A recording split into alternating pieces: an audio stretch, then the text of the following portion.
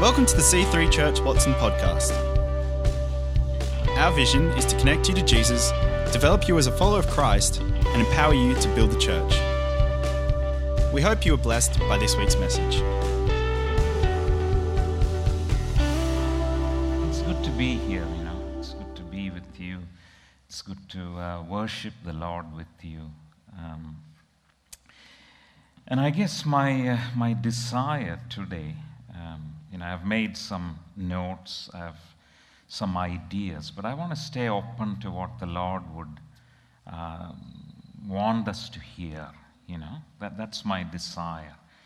That I would be a window pane, so to speak, that you would see through me, Him, That's the important thing. It's not what I'm bringing, but what He wants to speak to your hearts today.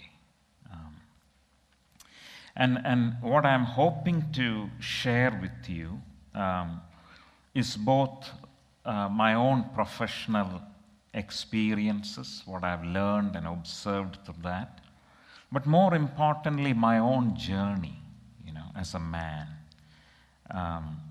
And hopefully out of that, there will be something that you can take away and would find beneficial in your own lives. Does that make sense?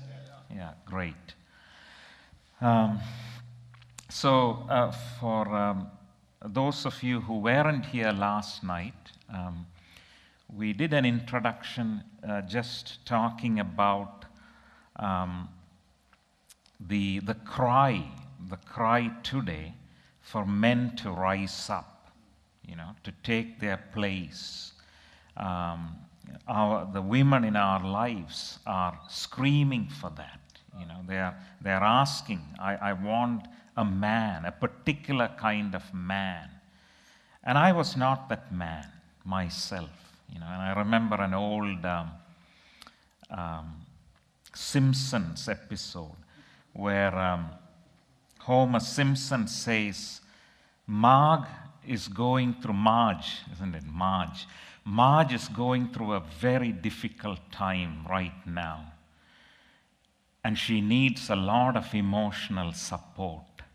And God knows I am not that man to provide it. And I think many times I see this played out in counseling sessions. The woman is crying out. She wants this man to rise up and walk with her, go with her to deep places. And he finds himself completely inadequate to engage with this call. And as I said, I myself was a man like that. And several years ago, I was living in Canberra, and I faced one of the biggest crises I've ever faced in my life. My only son was diagnosed with a severe disability, autism. My marriage was on the rocks. I was a workaholic, working like crazy. And I basically burned out. Everything around me collapsed in a heap. And I got a sense of the real me. I had built a persona, an image, and that is what I engaged with the world with. And sometimes we can do that as men. When I'm in situations, I think the real me is really frightened. I can't face the situation. So I send my agent to do the talking. We've all done that, I'm sure. He goes in there, he's confident, he's talking the talk, he does the stuff. But where's the real person? The persona is doing the acting and all of that stuff. And the persona for me, there was one thing for me that was paramount. It was staying in control. I had to be in control. And if I couldn't, it evoked and generated huge amounts of anxiety which I didn't know what to do with. And so I kept the lid tightly on everything, trying to control my world. And when this crisis hit, the whole thing fell apart in a heap. Kind of like Paul the Apostle on Damascus Road, you know. He had everything worked out, and bang, the whole thing fell apart. And I was confronted with the prospect of looking at the real me and facing this individual. And I didn't like what I saw in the mirror. You know, the man in the mirror, I did not like. And I also discovered I was completely feeling inadequate to the tasks that were before me. You know, I had to now rise up and be a father and deal with what this disability meant for me and my family. I could not, and I had no idea what to do here. And I didn't have much of a modeling myself. You know, my father suffered mental illness. Life was very difficult for him. And he somehow got through life with a lot of fear and disengaging and letting my mother do the hard work, and he just didn't cope well. And there wasn't a strong male role model for me to draw from. And at the same time, I also needed to be a husband and support my wife. And I just didn't know how to do that, you know. I struggled. I was pretending my way through life, you know. Perhaps you relate to that. I don't have a clue, but I'm just making up as I go along. And the shame of saying, I don't know what it means to be a dad. I don't know what it means to be a husband. I don't know how to cope with these things. I don't know how to live life on life's terms. That is the call today for us. Can we engage life on life's terms? Or will we run away from it? Will we pretend? And I had to rebuild my life from scratch, so to speak. And today, I want to share with you some of the principles that I have incorporated into my own life. And this is only a small number of them. There are many others, but for lack of time, I just want to share this with you today.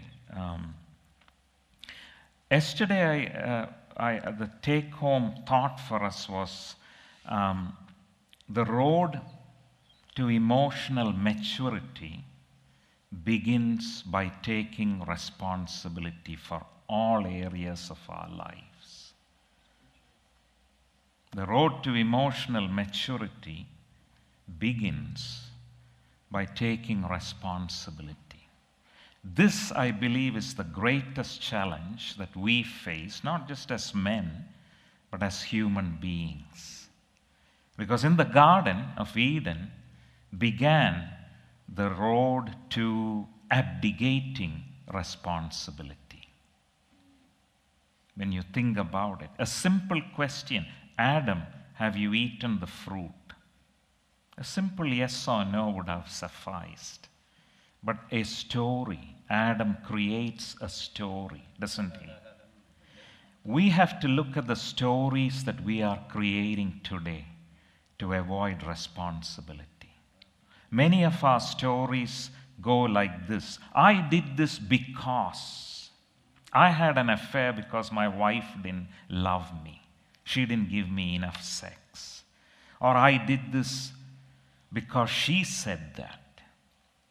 And when I work with people, I get them to change the language, to drop words like because, and simply say, I chose to do it. I chose. That is responsibility. But it is a weighty thing to take responsibility. It is hard. It is painful. There is great relief in blaming other people. Have you noticed that? I love to blame people. It lightens my spirit. Who did this? I don't know. You did this.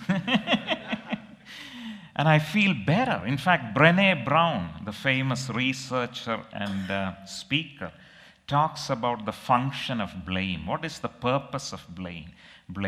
It actually provides relief from distress. That's what it does. So when we blame others, we actually temporarily experience relief. However, when we abdicate responsibility, we also disempower ourselves. Think about it. When we give away our power, what we are saying is, we have no choice, we have no power. All power rests in the other person. Whether it is my wife, my pastor, the government, whoever they may be, they have all the power, I don't have any power. And then we make ourselves victims. Victimology becomes our identity. We live as victims, constantly pointing the finger. One of the things I see when couples come to see me is each one is waiting for the other person to change so that I can be happy. Please change so that I may be happy. You get it? This is what we are doing. We have placed our happiness, our fulfillment in the hands of other people. And then we wait for them to change for eternity. God has not created us as victims, He has given us the power of choice to take responsibility for our lives, to chart a course, a destiny according to His will. And our happiness is not in the hands of other people. It's a lie. It's an absolute lie that we've bought into. And this is very important that we understand this, because people, 50% of marriages today, including Christian marriages, end in divorce. 1 in 2 marriages end in divorce. That's a shocking statistics for our society. That is not a good thing. And a lot of this is this demand the other change. The other, you must change, then I will be happy. And so this call for us today to take responsibility, I think, is most important.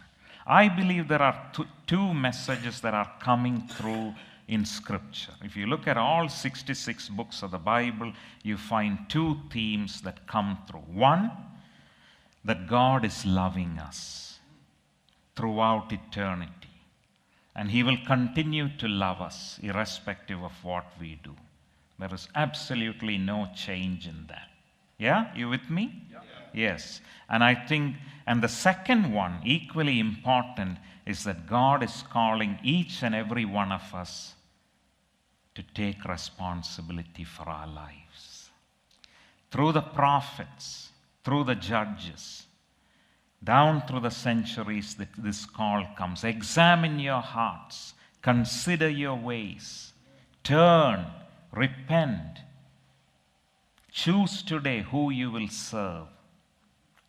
All of these are a call to take responsibility. Looking after ourselves mentally, emotionally, spiritually, and physically is a full-time job. When you think about it, there's a lot to it.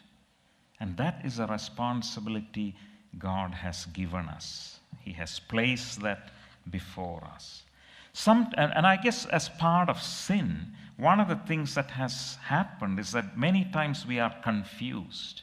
We actually don't know, is this mine to own or is it not? He said this, I felt this. Is it not His fault that I feel this? If He hadn't said it, I wouldn't have felt it. So it must be His responsibility or her responsibility. One of the things I tell my clients is, one way to find out what is yours and what is not yours and avoid the confusion is to apply the simple test. whatever originates from within you is yours. Very simple, right? Nothing confusing. Where is that pain? The pain is in my heart. Well, then it is yours. It's not his. He didn't cause the pain. He is responsible for the words he spoke, for the actions he took. That's his responsibility. It didn't come from within you. It came from outside you. But what came up from within you, a reaction to that, is yours. It's pretty simple. So we can own this. When we are confused, we can say, where did this originate from? Inside me. Oh, my thoughts. Okay, then it's mine. My pain, that's mine. My attitudes are mine. My words, mine. My actions, mine. So they may have provoked me, but what came out came from inside me. That belongs to me. I just own that, work with that, and I can stay on my side of the street. And I also tell people who are visual, I say, remember when you drive on the street, on the roads, you have a white line? That's the unbroken line. You don't overtake. Always remember there is a white line between us and other people. And that is the line we must not cross. Always trying to stay on our side of the street, taking responsibility for ourselves and letting other people live their lives. That's what Jesus did. You know, the disciples said, Lord, but those people are doing this and that and they are baptized. And he said, leave them alone. You don't worry about it. When he called Peter, he said, what about John? Peter, don't worry about John. You follow me. I'll take care of that. You stay on your side. You stay on your side. I got it. I got it. Are you with me so far? The second thing is the confession of sins. Now, I don't know which churches practice this as a spiritual discipline, but I know that when I was growing up, I was raised Catholic, and we had to go for confession Saturdays. I would go, the local parish priest is there, and bless me, Father, for I have sinned. And I kind of got good at conning my local parish priest. I had to confess, but confess without actually saying anything. Kind of get away with it. Oh, Father, I've done bad things during the week and this and that. And he would say, okay, say 2 Hail Marys and go home, And then a new priest came and I said, oh, bless me, Father, and I've done bad things. What kind of bad things? What kind of bad things is a 14-year-old boy doing? And in those days, they believed that if you were masturbating, you could either go blind or become mentally ill. But James 5:16 talks about making it a regular habit to confess your sins one to another and praying for each other. A regular habit. So not once in 5 years, not when there is a ministry time, but a regular habit. And the only church I know that has any semblance of this is the Catholic Church. And I don't know the people who are confessing whether they are really benefiting out of that process, but they have maintained that. And then you have 12-step groups who really, this is an integral part of the process of a 12-step group, the confession of one's sins to others. And it's a very powerful thing. We don't realize how powerful this is. Why is this important? Well, first of all, God's Word asks us to do that. So the Bible tells us. But we also understand that sin is very deceptive. We really can't see who we are unless the Holy Spirit reveals to us what is hidden. And I don't know if you've come across this thing called Johari window. Two guys called Joe and Harry came together and put together this thing called Johari window. It's like a square with 4 blocks, and each one of that has, there are things in you other people can see and you can't see. There are things in you that you can see and they can see. And there are things in you you can't see, they can't see, like that. And so the confession of sin is a way in which we own what is inside and we bring it into the light.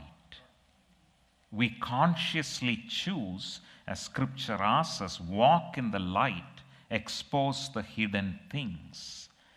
And so as we confess our sins, as we bring out into the light, we are set free. Let us say we are having sexual fantasies, not about our wives, but the neighbor or the lady there or whoever it might be. As soon as we've entertained this fantasy, as Christians, we encounter an inner dilemma. We have done something, we've gone against our values. A dichotomy has taken place within. We have now 2 options. Either we can confess to God, bring it out into the light, or we can suppress it, push it down, pretend it didn't happen. And as we begin to live our lives going against what we believe, but keeping it hidden, we begin to compartmentalize our lives. Every addiction requires a compartmentalizing one's life. So we must split ourselves internally in 2. So the ego, the public person, the persona, is what we bring. Hey, it's great, it's wonderful, it's excellent. And then we've got the secret life that we are entertaining and living. In order to prevent this, Scripture asks us to collapse the 2 and live one life. You see what I mean? Walk in the light, live one life. It also takes away any power the devil has on us. Because when we have secrets, hidden things in us, he loves that stuff. He torments us day and night. He undermines our self-esteem. He brings shame and guilt. The only way to break the power of shame in our lives is to confess our sins, is to bring things into the light and to walk through it. That is the only way. Otherwise, we walk in pride. Why? We pretend we are something else when we are not. We live an image. We live a persona. There is no authenticity. We are called as men to live authentic lives. Honest, open, transparent. That's what God is calling us today, And hence the need to live in the light. This is not easy if we have not practiced this. This was daunting for me when this idea was presented to me. This become a daily practice, a regular practice. It was like, wow, this is scary stuff. I could get judged. What would people think of me? And so it is important that we find other men who are journeying, who have a desire to journey, to live authentic lives, who are willing to be vulnerable and honest and are wanting to walk in the light. And if we look, we will find such men. Not everyone may be interested in such a life. That's okay. But there are men who really are. They are tired of living 2 lives. They want to live from the heart.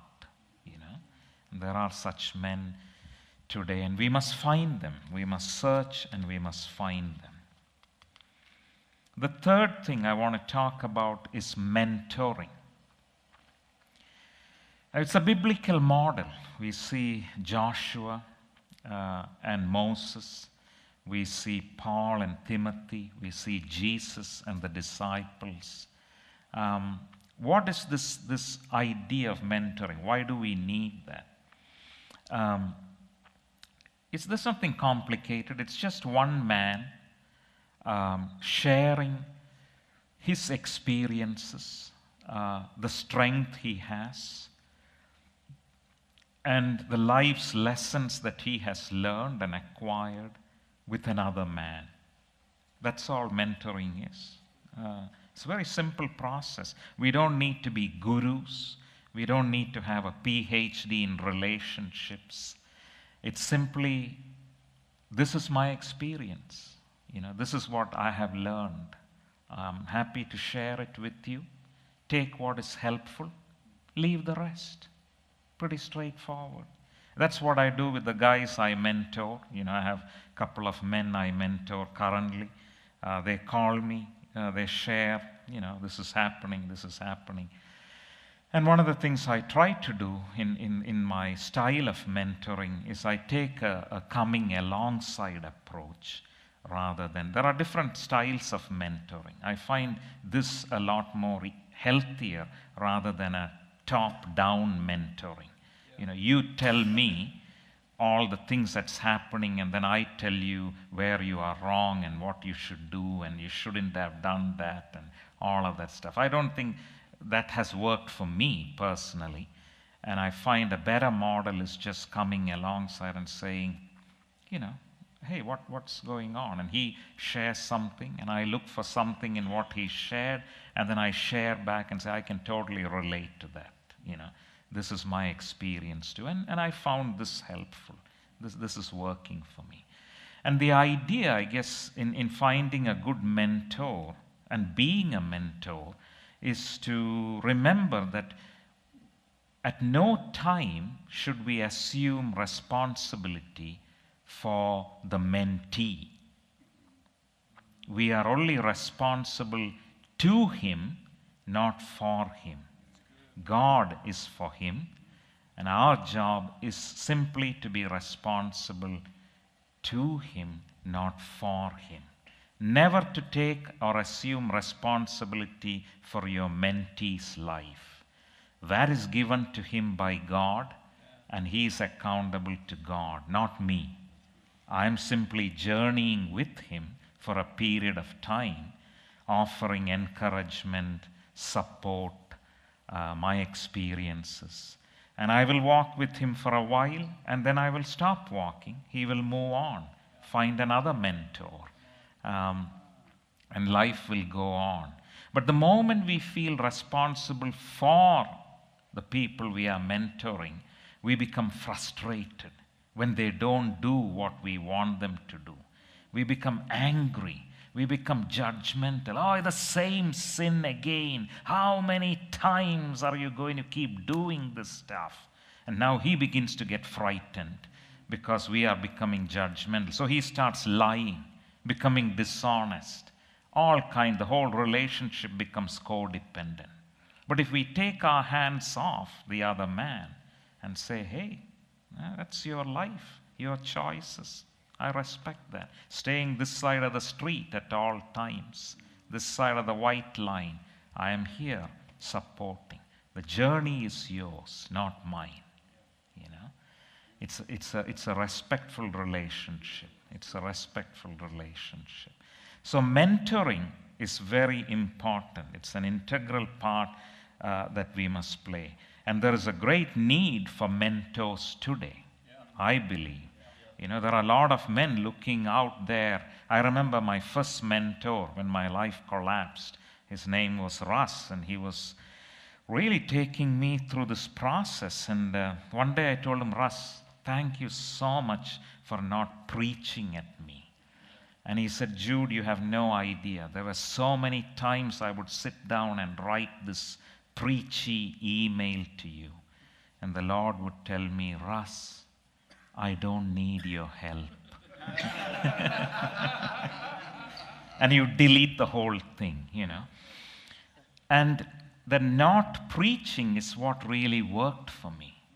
Just coming alongside, allowing me to work through my own stuff in my own time. We don't know how many times a man has to go around the earth before he takes off to the moon. We don't. We may think, oh, this is the 50th time. What is wrong with this guy? I told him to repent and read the scripture and meditate and pray and this and that and rebuke the devil, and he's still doing the same old thing. That's it. I'm going to cut him loose. We don't know the journey of men. Sometimes they have to go through these things many, many times, and then suddenly something clicks. And the Bible says that God is patient. He knows our frame. He knows we are frail. And He works with us. The Holy Spirit is working with us gently. Working. It's a lifetime of work. And patience is what we need with men. And we need a support system. This kind of work is not easy. We can't do it on our own. We need people around us. Remember that old analogy of the minister who visited the man who had dropped out of church, and they were having this chat, and the fire was burning, and the minister pulled out a coal, put it on the side, and he said, let's just watch what happens to this coal. And it lost its heat, and it became black. And he said that's what happens when we get isolated, when we forsake the fellowship of the brethren. We got to stay connected with others who are journeying with us. We need a support system. And my heart and my wife's heart is always to build community. The idea that the Christian faith is something that just me and God, just the two of us, that's it, is a fallacy. Jesus established the church for a purpose, for a reason. The church is a body of broken people who are helping and supporting one another in this journey of life. Can't do this sitting in our house on our own. We need the body. We need men who are willing to journey with us, who will support us, hear our pain, hold us, and we in turn do the same for them. There is a lot of isolation in our world today. Terrible, terrible isolation. It's shocking when you look at it, Just go to a restaurant and sit there. And Ron and I went today to have some pancakes at what used to be the pancake parlor, now called Capital Pancakes. And I was just watching this family. There was the husband sitting here, the daughter and the wife there, and they're waiting for their pancakes to come, and there they are on their phone. And I thought, the disconnection in our society is great. The isolation is huge. We must consciously work towards creating community. Where is community? How can I be part of it? How can I create this? That's something we must work consciously towards. Is this making sense? Great. The next principle is making amends. Making amends, correcting the wrongs we have done in our lives. That's very, very important. We are created in God's image, and we were created to reflect God. And in God, there is no deception. He harms nobody. There is no evil in Him. He is good. But unfortunately, because we have sin in us, not all of our actions are motivated by love. And when we act in unloving ways, in self-centered ways, we cause harm for other people. We cause hurt to fellow human beings. But the dilemma for us when we have done wrong is, can we own it? Can we accept it? And can we make amends for it? That's hard. I don't know how it is for you. Apologizing to my wife was the equivalent of pulling teeth. It was very hard. The ego hates it, absolutely hates that stuff.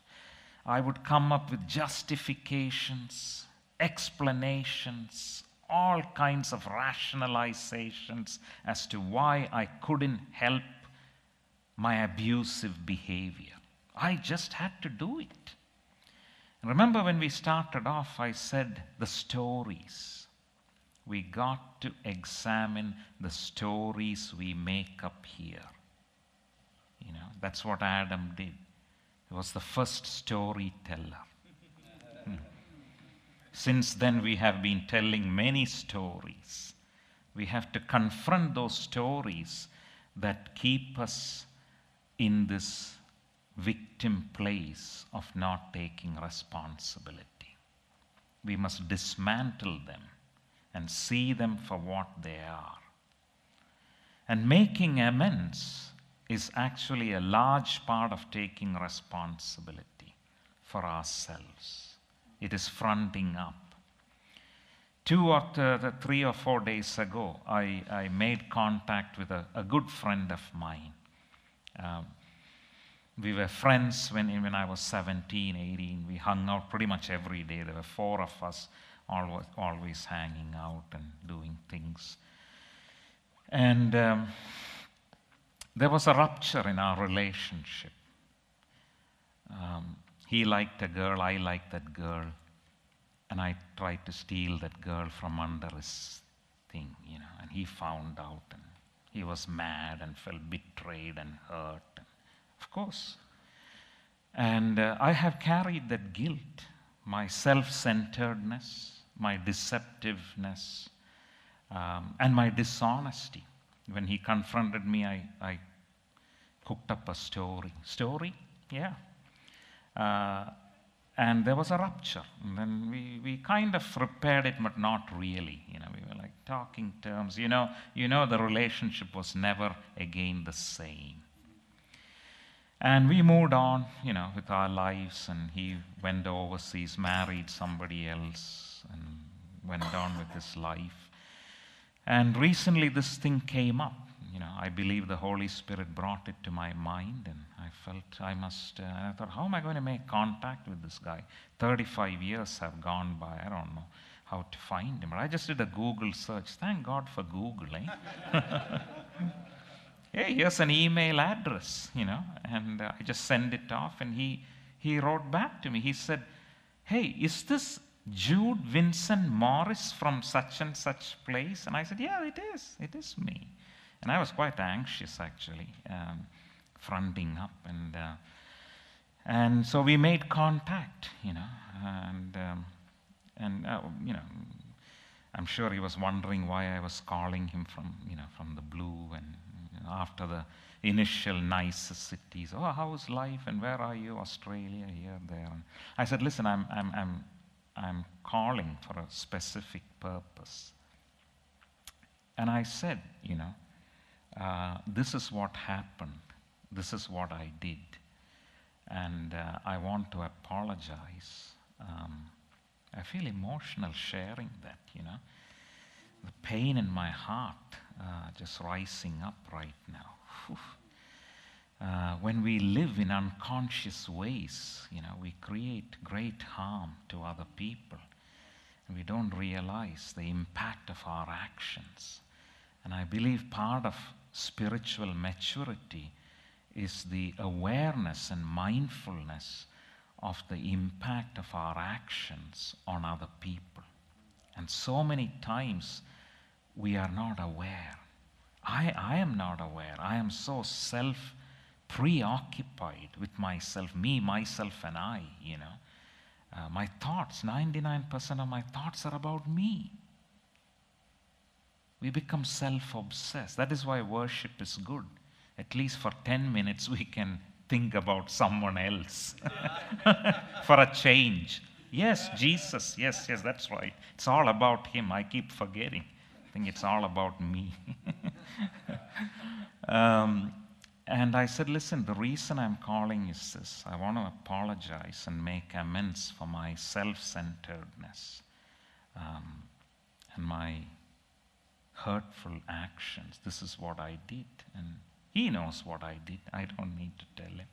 But he was very gracious. He said, oh, yeah, that happened such a long time ago. Don't be silly. It's okay. And, then we went on to talk about our families and how things are and everything. And I felt this burden lifted off me. Whenever we have done a wrong, whenever we have not corrected it, and we know what we have done is wrong, that sits there like a debt that needs to be paid. A debt. It is a debt that needs to be paid. We are better off paying these debts and being free of them. I felt released from that debt that I carried for 35 years. It was a terrible burden because in spite of my best rationalizations, there was a voice within me that said, Jude, you know what you did. You know what you did. You could justify and say, oh, we were just teenagers and that's what people do. But you know what you have done. Make it right. Front up. And God is with us. When we embark on doing His will, He is 100% with us, assisting us, empowering us, helping us to do what we need to do. And so, making these amends is a very important thing. And finally, forgiving others. Just as we have harmed other people harm us too. That's just the broken world we live in. If you ask alcoholics, what's the number one killer of alcoholics? They will tell you it's not alcohol, it's resentment. Resentment eats us from the inside out. We burn within, consumed with this person who we believe has harmed us. Whether it was a real or perceived harm, we hold that against them. And they live inside our heads rent-free. Wherever we go, we say, that's it, I'm tired of Canberra, I'm moving to Melbourne. But these people go with us, oh, you're moving to Melbourne, we are coming with you. Then we think, no, Northern Territory, as far away as I can get. We like Northern Territory, we are coming too. The best revenge we can do to people who've harmed us is to forgive them. Let them go. Let them go. Let us live our lives. Waiting for these people to apologize, waiting for these people to say sorry is a waste of our lives. Really. God has given us the choice, the freedom. Set them free. Let them go. And I was just working with somebody recently and I said, have you considered forgiveness? And the person said, oh, I don't know how to do that. It's very simple. Not easy, but simple. I said, pray everything that you want for yourself and for your family for this person. Whoa, they balked. Yes, understandable. When I did that for the first time with a person who I resented deeply, I prayed, okay, I need to be free of this resentment. Lord, bless this guy with peace, happiness, joy, and good life, and good marriage. And as soon as I finished that prayer, and I said, and please don't answer my prayer. Because the pain of forgiveness was excruciating. To pray for my enemy, to bless those who curse you, that's painful. But we need to do this because Jesus said, you want to follow me, deny yourself, Pick up your cross, follow me. And the dying to this ego, this fallen self, the relinquishing of the illusions of control are an essential ingredient to a mature and spiritual life. We cannot entertain resentments and let them fester inside because they block us from the sunlight of the Spirit. We must address them. And if we pray every day, and I have done that for 3 months, I was a woman I resented deeply. I prayed every day for 3 months, and I despaired. And I thought, why is this resentment not going? And 3 months later, bang, it was removed. Dramatically. Just lifted, gone. But if we keep at it, if we keep praying, and I tell the Lord, I said, Lord, I don't mean this prayer. It's not from my heart. But I'm prepared to say the words. They are mere words. I mean nothing of what I say. Bless him. Give him what he needs. All of that stuff. Because he desires truth in the inward parts. That's what Scripture says. We don't need to lie to him. But am I willing to take that first step and say, I don't have the willingness. I don't want the willingness. I want judgment for him. Mercy for me. Especially when people have sexually abused us. The pain is deep. We want punishment. We want justice. That's hard stuff. But if we begin by this, in this place saying, Lord, I don't want to pray. I don't want to forgive. I am not willing. I have prayed, give me the willingness to be willing. That's the starting point. And then he will give us what we need. I want us to watch a 3-minute video and then finish up there. If we can. This is Tyler Perry, one of the famous Hollywood producers and actors, talking about his personal experience of forgiveness. The one-man entertainment empire, Tyler Perry. Tyler, you weren't called Tyler Perry as a boy. You were born Emmett Perry Jr. You changed your name, you said, to distance yourself from your father, who, let's be honest, he sounds pretty brutal. He used to beat you relentlessly as a young man, which must have had an effect on you. Yeah, well, of course it did. But, you know, I was able to forgive him in my mid-20s, and that changed my life. Because what I did was, what I think a lot of people don't realize or understand is that their parents have a story too. Now, so whatever happened in your life because of them you really need to find out the story so that you can understand it. And what I found about he and his sister and his brother, they were all found by a white man in rural Louisiana in a ditch. He was 2 years old at the time. He was brought to a 14-year-old woman named May to raise. Her father was bedridden, very old man, was a slave, and everything that she knew to do to get these children to behave was to beat them. She would tie them in a potato sack, hang them in a tree, and she would beat them. So that's what he knew. That's what he came from. He'd been abused. Oh, he abused his entire life. You know, 3rd grade education. How did you find this out? I found it out by asking questions, finally, of him, because I was talking to him. So he told you? He told me a lot about it. My aunt told me about it, and other people in the town, small town in Louisiana where he grew up, they told me about the story. So it helped me to understand a lot of who he is, which made it easier for me to let go and forgive him. Hard to forgive, though. It is, but it's very necessary, because what I found is this, and this is so true. If you do not forgive, you hold on to this thing inside of you that can change your life and take you in the wrong direction. 9 times out of 10, the people that have done things to you are asleep and at peace, and you're holding on to it. And it can really, literally become sickness in your body and make you physically ill. So I think that forgiveness is beyond important. Is he still alive, your father? He is. He's still alive. And what kind of relationship do you have with him? We don't speak very much, but I am taking care of him. I make sure he has everything he needs. You support him? Absolutely, 100%. As a child, he wasn't a great father, but he was a great provider, and he had an incredible work ethic. So he definitely gave me my work ethic. Do you think, despite the way that he manhandled you and beat you and so on, did you feel that he loved you? No, never felt that. Never felt that. I felt very strongly that there was something there, and I didn't know what it was. And when I was about 30, my mother told me he never thought that I was his child. So, really? So that was another thing I didn't know, which caused a lot of issues as well. Did you have that out with him?